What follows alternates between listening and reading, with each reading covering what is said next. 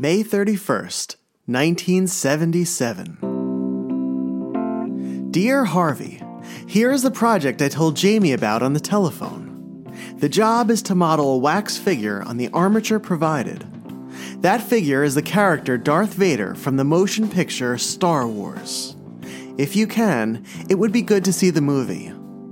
Make a close representation of Darth Vader using the pictorial material we are sending. This character is evil personified. He is a man wearing a mask that is like a gas mask combined with armor. Use the way sketch as a guide to his costume. Fill out the details from the other pictures. Darth Vader is a sinister and evil character. The product size is intended to be 4 1/4 inches tall. Your wax model will be 4% greater than product at 4.42 inches. Your character is a larger than average character, so the relationship to the figure drawing and the other figures is an odd one. The figure stands weight balanced on both feet. His arms are bent slightly at the elbows. His right arm will contain an armature in the lower arm. That armature will be sent as soon as possible. The right hand will be holding a saber or sword. The figure is due here in Cincinnati July 10th, 1977. We'd like it July 3rd if possible, even sooner.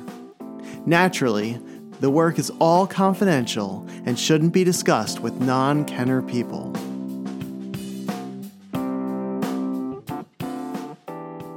That was a portion of the letter John Gardner, head of Kenner's sculpting department, sent to his old friend Harvey Albach. Albach, a former sculptor from Mattel, was contracted by Gardner to produce the villain for a children's toy based on the sci-fi fantasy film that had stunned audiences only a week earlier. Using the key sketch that was included along with Gardner's note and the sculpting wax provided by Kenner, Albach went to work on creating the first Darth Vader action figure. He spent a total of 80 hours sculpting Vader, basing his model on the front and side view drawings, on the key sketch, and on visuals he recalled from the film. The Darth Vader was one of the first 8 figures to be sculpted for the Star Wars line. It had become one of the most iconic toys ever created, and Kenner sold millions of plastic 4-inch Darth Vaders during the 8 years that vintage Star Wars figures ruled toy stores. The Collecting Prototype series is back for Season 3. This is the story of wax and how it was used to ignite the imaginations of children everywhere. This is a look at Star Wars wax sculpts and why they're so important to toy history, so desired by collectors, and so valuable. This is a deeper dive into the prototype process. This is where it all began for Star Wars fans. And this is Star Wars, Prototypes and Production.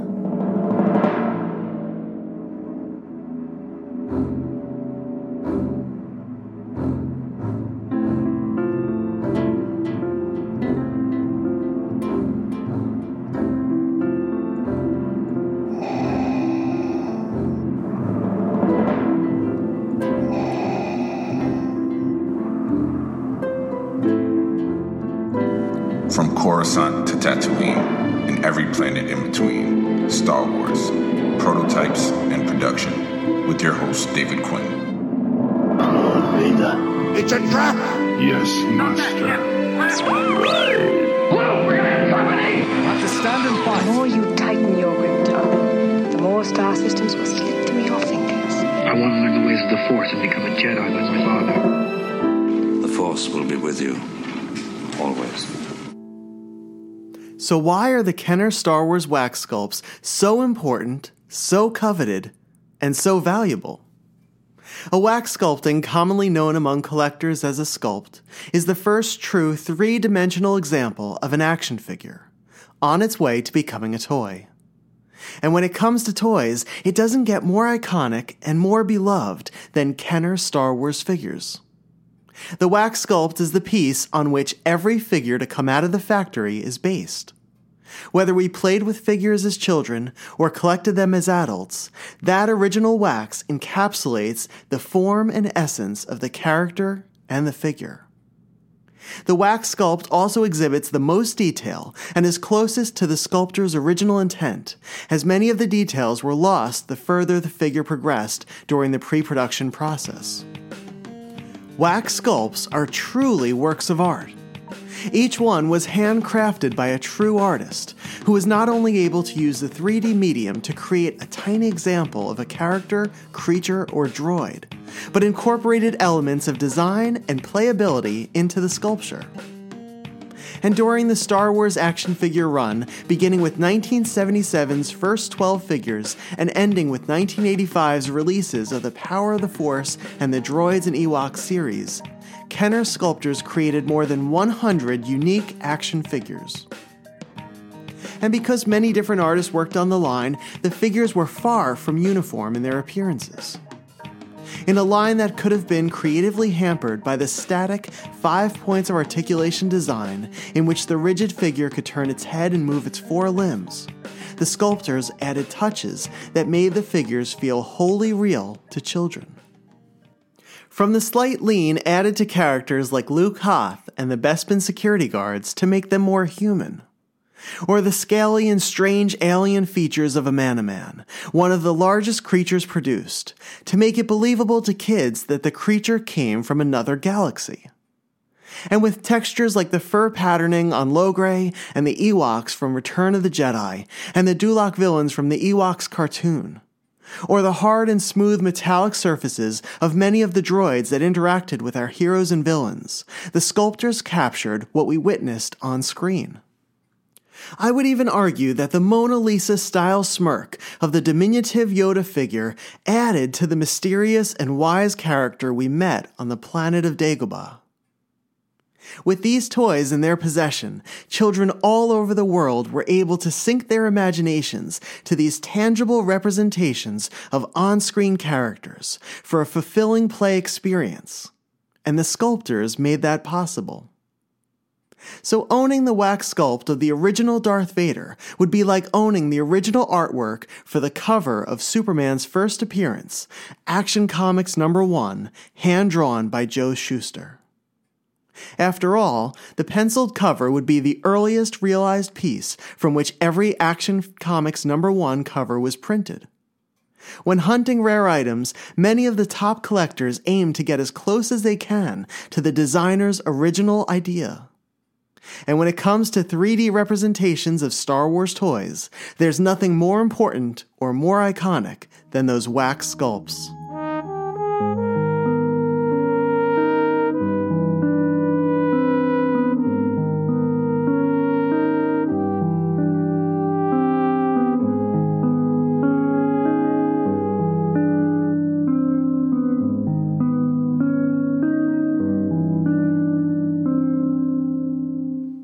The process.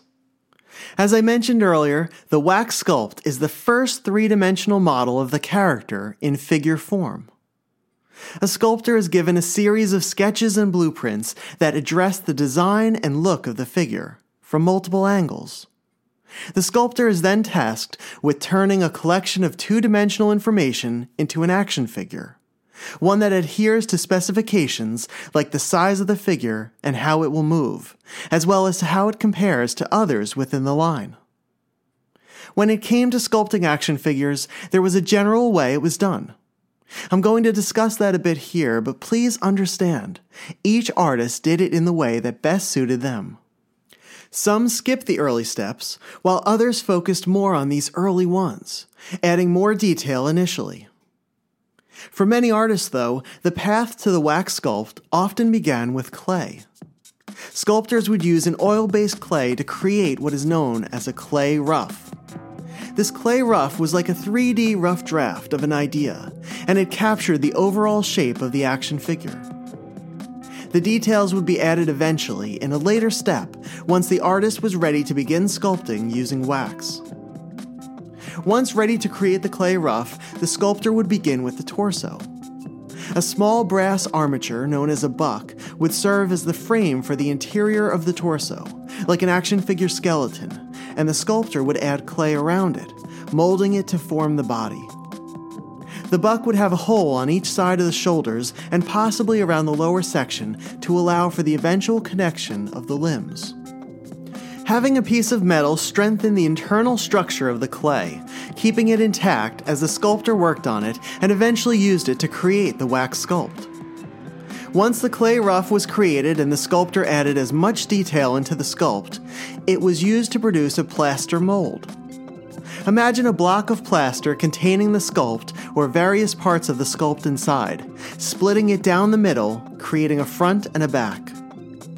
Then, using a carving wax that was created for sculpting purposes, often in-house, the wax would be poured into the empty cavity of each part, creating the first wax example of that figure. The buck that was used as the frame would be removed from the clay rough and installed into the wax sculpt during the pouring process. Due to their delicate nature and the fact that they were used to transition the sculptor to a wax example, very few clay roughs survived. Once the initial wax cast was poured and created from the mold, the sculptor would then use it to further modify the figure's design and would continue to add detail to the sculpt. The various pieces of the figure that had been cast separately from the molds, like the torso, head, and limbs, would then be attached using small plastic discs.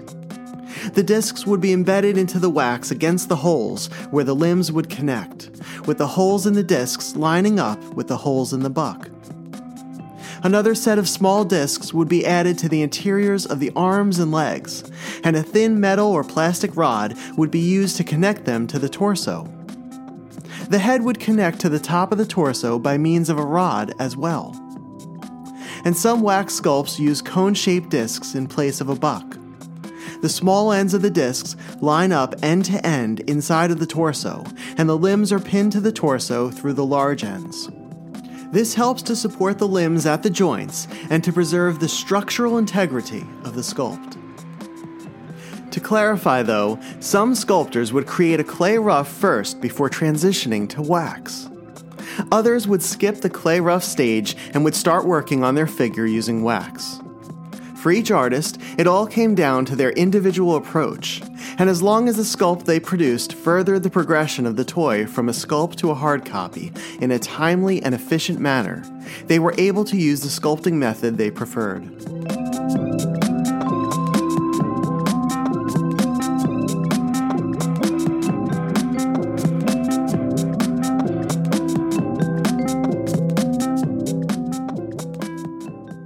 Designing in detail. At this point, the sculptor would use a series of tools to not only shape the figure, but to create the details in the wax sculpt. We've seen a number of these tools for sale over the years, either from collectors who previously purchased items from former Kenner employees, or from the employees themselves. Here to speak about the various types of tools used is my friend and co-author of the book, Engineering an Empire, Stephen Ward. So, Stephen, you have some extensive knowledge of the Kenner process, sculpting, and as well as the people who had worked on it. You've spoken to them before, and you are a sculptor yourself. You've had sculpting experience. So, what kind of tools were used by these sculptors who created the toys in the 70s and 80s? So you have kind of a large spectrum of tools, but there are a couple of things that are going to be pretty common between everyone. So you had what's called a hot waxer, a wax pen. Commonly, it was a specific brand that Kenner folks like to use, a brand called Dick Ells. And what a hot waxer is, you have a controller that is connected to, a pen-like object. You've got some insulation around it where you would be holding it, and it has a wax tip. It is an electrified. It's an electrified device. Your controller is going to be able to change the amount of heat that you're applying to it. And, much like kind of like a wood burning tool, because it is electrified, it's going to be sending that current through that, and it's going to be heating up the wax tip in order to either carve off, wax very softly and easily, or in a lot of cases, it was used as part of an additive process. You're working on bulking up, the muscles in an arm. You're taking wax using your hot waxer and adding it, working it into the existing piece, and it's obviously drying rather quickly as it's beeswax combination, and therefore increasing the size of whatever you're working on. You also have a variety of dental tools, not too dissimilar from the actual dental tools that you'd see at your local dentist. A lot of those got modified by these guys, and that's kind of one of the common features that I was mentioning is sculptors, by nature, they're artists. In this case, they're commercial artists, but everybody has their own very specific way of working the things that they really like and certain things that they don't. And so one of the easiest ways that I found when I needed to make a tool I needed a tool rather for something specific, or a tool that I had just didn't really fit my particular way of working, my particular style, make it yourself. And these guys did that. They would carve and lathe and machine, and in some cases even have guys down at the Kenner Model Shop in the sub-basement help them, modify handles, machine and lathe handles out of various plastics and metals and other materials to let them sculpt in a way that was more conducive to kind of their style, or in some cases just really it had to do a lot with sometimes physiology. The way that people like to hold things is very specific, and they would always try to do their best to help them accommodate that. But yeah, a hot waxer, dental type tools for carving, and then certain homemade, for lack of a better word, tools for certain purposes. Obviously, there's other things. You'd be using sanding sticks and sandpaper and other types of elements to get certain finishes and to clean certain things up. But the hot waxer and the dental type tools, and then just kind of homemade tools were definitely a good enough arsenal for most of these guys. What was the strangest tool that you've ever come across? The strangest tool I've ever come across is probably there's a modified dental tool that I have that came from a Kenner sculptor, and he remembered having the folks down in the model shop modify a piece of kind of green, almost tubular type plastic, and embedding some very sharp hooked curved dental tool pieces at either end, each facing in the opposite direction. I still am fortunate enough to have that tool today. It's still covered in this particular wax that he liked to work with. Honestly, it stands out really because it's kind of the handle itself is a rather bright green color. Most of the tools that you see, especially like dental tools, they're some shade of a silver or a gray or a black. They're really old and worn and oxidized. And so this very bright green one that I can only describe as a very 70s green really stands out amongst a sea of similar sculpting tools that I've seen and that I have myself to this day. So that particular tool, that very 70s green handled tool, along with some of the other ones that I have sitting in front of me. So those all belong to a guy named Rick Hughes. And Rick worked for Kenner for a number of years. He'd sculpted Boba Fett, Obi-Wan, Chewbacca, the 3 3/4 stuff, among many of the other things that he's worked on. And so it's really neat because he remembered very specifically certain tools that he had, certain sets that were used. And so some of the ones that I have in my own collection were ones that he had during that era that he remembered very specifically were used for certain things with, some of the doll heads that he was working on. And in some cases, some of the action figure parts, including Star Wars, that he was working on. So it's neat to look at these. And while they are very utilitarian, kind of industrial-looking objects, it's neat to think about the things that they very specifically helped create.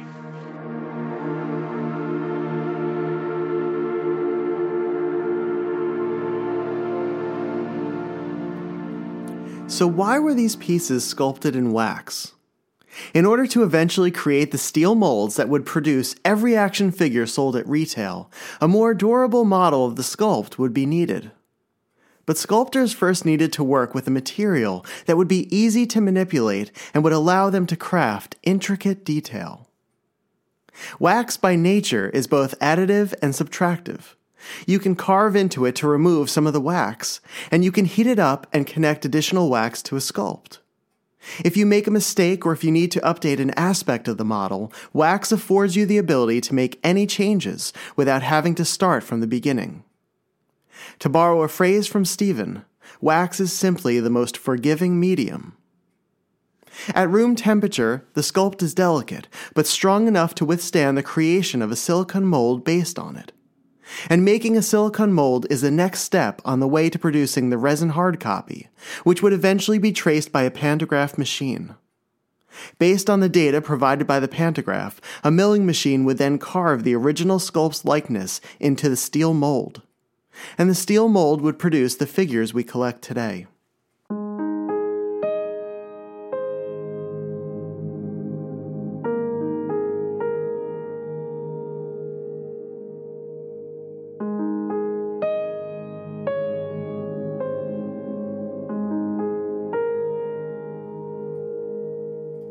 Sculpted accessories. Often, removable accessories that the characters wore were sculpted in wax after the initial figure was sculpted.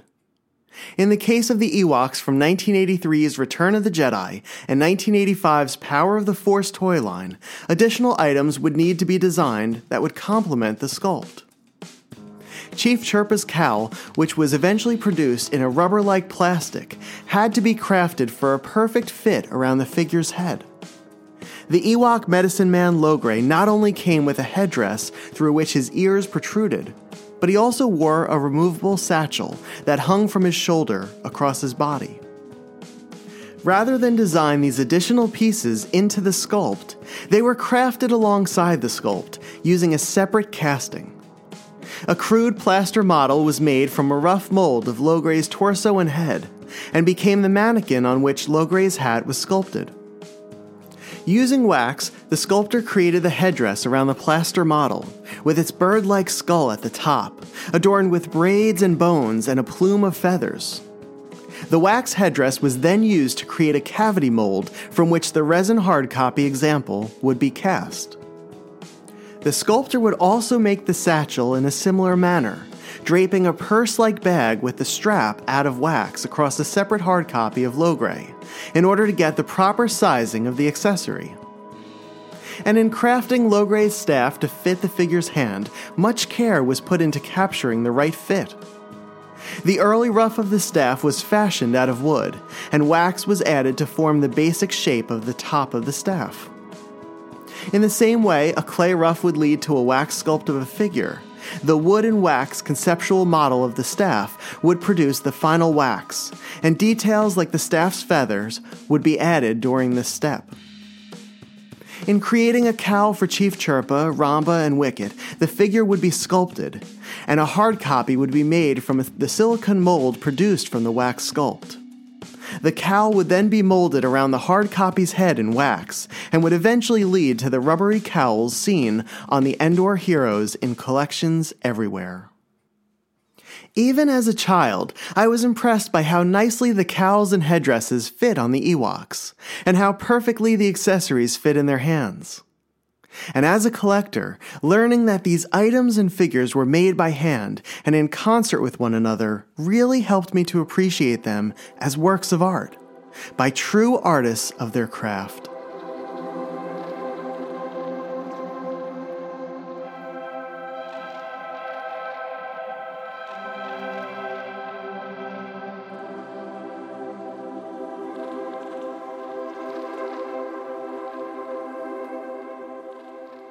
104%. If you measure the wax sculpt of a Star Wars 3 3/4-inch action figure against its production figure counterpart, you'd notice a slight difference in size. For example, the Boba Fett sculpt would be about 4% larger than the painted plastic one currently sitting in your collection. If the production Boba Fett is supposed to be an exact copy of the sculpt and is based on the sculpt, wouldn't it make more sense that the two should be the same size? Star Wars action figures were sculpted slightly larger to compensate for the shrinkage that occurs further along in the process, at the step in which the plastic examples of the figures are produced. Here is a very quick overview of the process. In wax, the figure is sculpted at 104%. Again, 4% larger than what the final figure would be. The figure is not just 4% taller, but every part of it is 4% larger overall. Next, the wax sculpt is used to create a resin hard copy. Since this resin hard copy will be cast directly from the mold created by the wax sculpt, the hard copy will also be 4% larger. So in that step, the size of the figure does not change. The purpose of the hard copy is to create a steel mold which will produce all of the plastic versions of the figures that will be sold at retail. In the steel mold, molten plastic is injected at a very high pressure. And once the newly created plastic figure cools in the mold, that plastic shrinks a tiny bit. How much does it shrink? About 4%. So to do the quick math, 104% for the wax sculpt, minus the 4% shrinkage to the plastic figure in the steel mold, leaves us with a figure at 100%, which translates to the intended size by the designers at Kenner.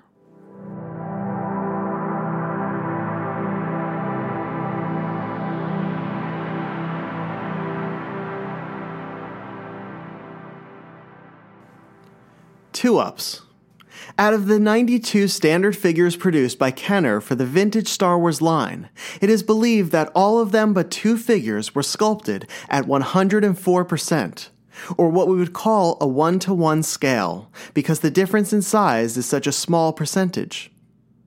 However, 2 Star Wars figures from the film were sculpted at twice their intended size, or slightly larger than 200%. Can you guess which 2 they are? I'll give you a few hints. They're both droids with thin limbs. They each have numbers as part of their names. One was from Return of the Jedi, and the other was a Power of the Force release. The answers? The white torture droid 8D8 was the Jedi figure, and the Power of the Force droid was 8D8's supervisor at Jabba's palace, EV-99. So why were 8D8 and EV-99 each sculpted as a 2-up, or at a ratio that was twice the size of the intended result? The answer to that is in the droids' designs. 8D8 and EV-99 possessed very thin limbs, and their legs were similar in which the upper part consisted of slender, rod-like pistons, which would have been very hard to capture detail in a 1-to-1 scale sculpt. By sculpting them as 2-ups, the Kenner sculptors were able to add detail to their tiny frames, making them look more like their on-screen counterparts.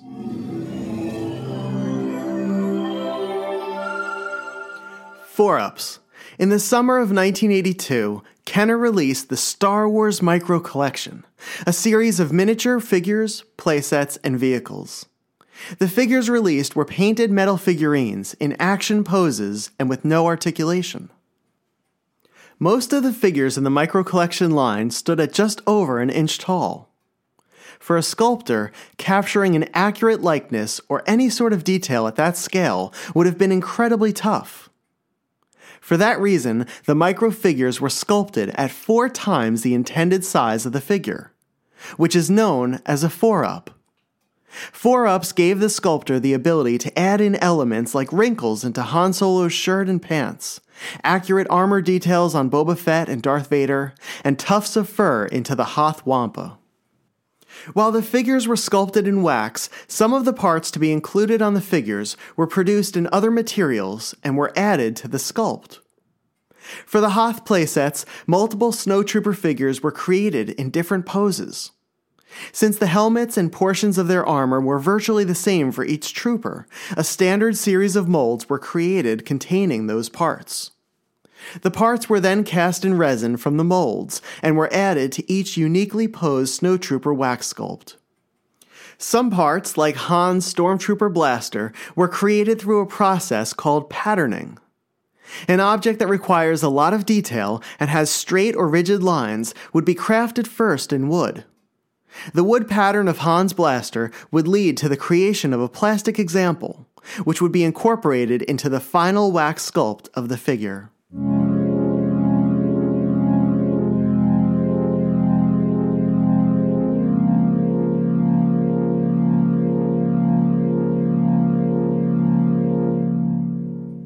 Parting lines. If you've ever seen a sculpt in person or in photos, you may have noticed a common trait held by many of them. For as beautiful and as detailed as the sculpts appear, they usually have a single pencil line mark running down the sides of the figures. The line will begin on one side at the head, traveling along the arm and torso, and then traveling down the leg to the character's foot. This line will be repeated on the other side as well. The pencil markings are called parting lines. Parting lines were added to the final wax sculpt in order to demonstrate where the split would occur in the next step, producing a silicone mold based on the sculpt. Think of a parting line as a seam which bisects each body part of a figure. And the molds that would be handmade from casting the final wax would need two separate halves to make each body part. Describing the sculpting process, former Kenner Products sculptor Nikolai Klimaszewski highlighted the challenge of not only capturing a character's likeness accurately in wax, but making sure the figure's design met the manufacturing needs as well. As a sculptor, he had to be conscious of where that parting line would be, and would have to adjust any detail that would conflict with it. Parting lines were also important further into the process as well. The lines established on the wax sculpt would also translate in creating the division in the steel molds that eventually produced the plastic production figures.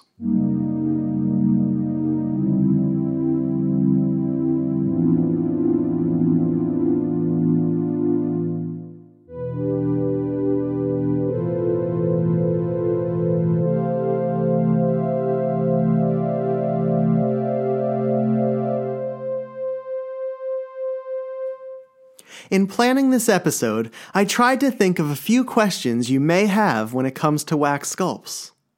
Here's what I came up with. First, were any Star Wars figures not sculpted in wax? I will be exploring the answer to this in a future episode, but some Star Wars characters like the Death Squad Commander and Leia Hoth were sculpted in acetate, a hard and heavy plastic-like material. This was done by one person in particular, a former model kit sculptor named Bill Lemon. Bill's work was admired by his fellow sculptors, as sculpting in acetate was incredibly difficult and allowed no room for error. Second question, is it possible that more than one sculpt could exist for a figure? It's very possible, and a few have actually turned up. For example, there is an alternate sculpt Luke Jedi. And for a figure like Kia Mole from the Droids line, some conceptual wax sculpts were discovered. In the case of Han and Carbonite from The Power of the Force, the figure went through a series of changes, with each iteration being reworked on a separate wax cast. So while each wax version may be unique, however, there is really only one final wax sculpt that is directly responsible for the action figure sold at retail. Question 3. Do any wax sculpts exist for unproduced Kenner Star Wars action figures? I love this question, and I'm happy to say the answer is yes. For the 3 3/4-inch line, the wax sculpt for Gargan, this 6-breasted dancer from Jabba's palace, currently resides in a private collection. When it comes to the micro collection, many figure sculpts from the unproduced playsets have been found, including the R2-D2 and Luke and Yoda from the Dagobah set, the Emperor wax from the second Death Star, and Jabba the Hutt from Jabba's throne room. And the final question, Do any wax sculpts ever come up for sale to the public? And what is the value of a vintage Star Wars sculpt?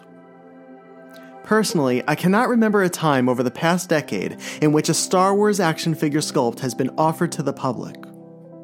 Most are locked away in private collections, or are possibly still in the hands of former Kenner employees. And it is rumored that a certain marvelous collector has been adding wax sculpts to his personal collection over the years, and owns a pretty extensive run. If a sculpt were to come up for sale at an auction or in a setting in which collectors like you and I would have a chance to own it, what would it sell for? Understanding a sculpt's importance within our hobby, as well as to the history of Star Wars and Star Wars toys, it's safe to assume that the low end would be somewhere in the $100,000 to $200,000 range for a tertiary character, and closer to the $300,000 to $500,000 range for a secondary character. For iconic characters like Darth Vader and Boba Fett, it would be safe to assume that they would each attract a lot of publicity and attention, and would likely fetch over $1 million. And in this market, where rarer collectibles have veered into long-term investment territory, I wouldn't be surprised if these one-of-a-kind items sold for millions of dollars each.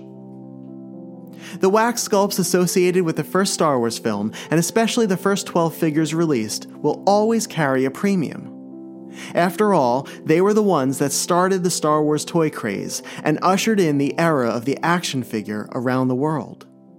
But it's safe to say that any sculpt would be the jaw-dropping centerpiece of any collection.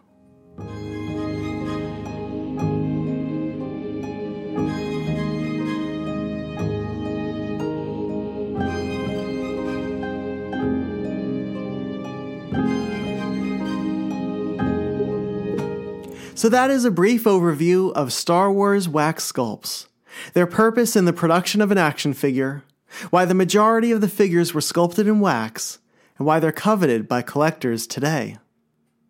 This episode would not have been possible without some of the essential resources on Star Wars collecting, and were produced by those whom I am fortunate to call friends. My thanks to Chris Dragoulias and Ron Salvatore for their incredible and insightful articles published on the collecting website, the Star Wars Collectors Archive, found at the swca.com. Thank you to Duncan Jenkins and Gus Lopez for the work they did on the original Kenner-era prototype Bible, Gus and Duncan's Guide to Star Wars Prototypes. Whether you collect vintage prototypes or just like learning about them and seeing photos of some incredibly historic pieces, this book is a must-own for any collector. Thank you to the legendary Mr. Klimko, Nikolai Klimaszewski, for a detailed description of the sculpting process on his website, found at klimko.artspan.com. KLIMKO.artspan.com. Thank you also to the fantastic trio of Gary Borbage, Matt George, and Stephen Ward for their work on the book Engineering an Empire, which is a fascinating look at the Kenner employees and contract workers responsible for creating toys within the Star Wars line. And an extra special thank you to Stephen for taking the time to chat with me for this episode. I'm really excited to continue the Collecting Prototypes series throughout the year, and we'll be producing episodes that will explore the process in how the toys and collectibles we love were made. I have some special surprises for you along the way.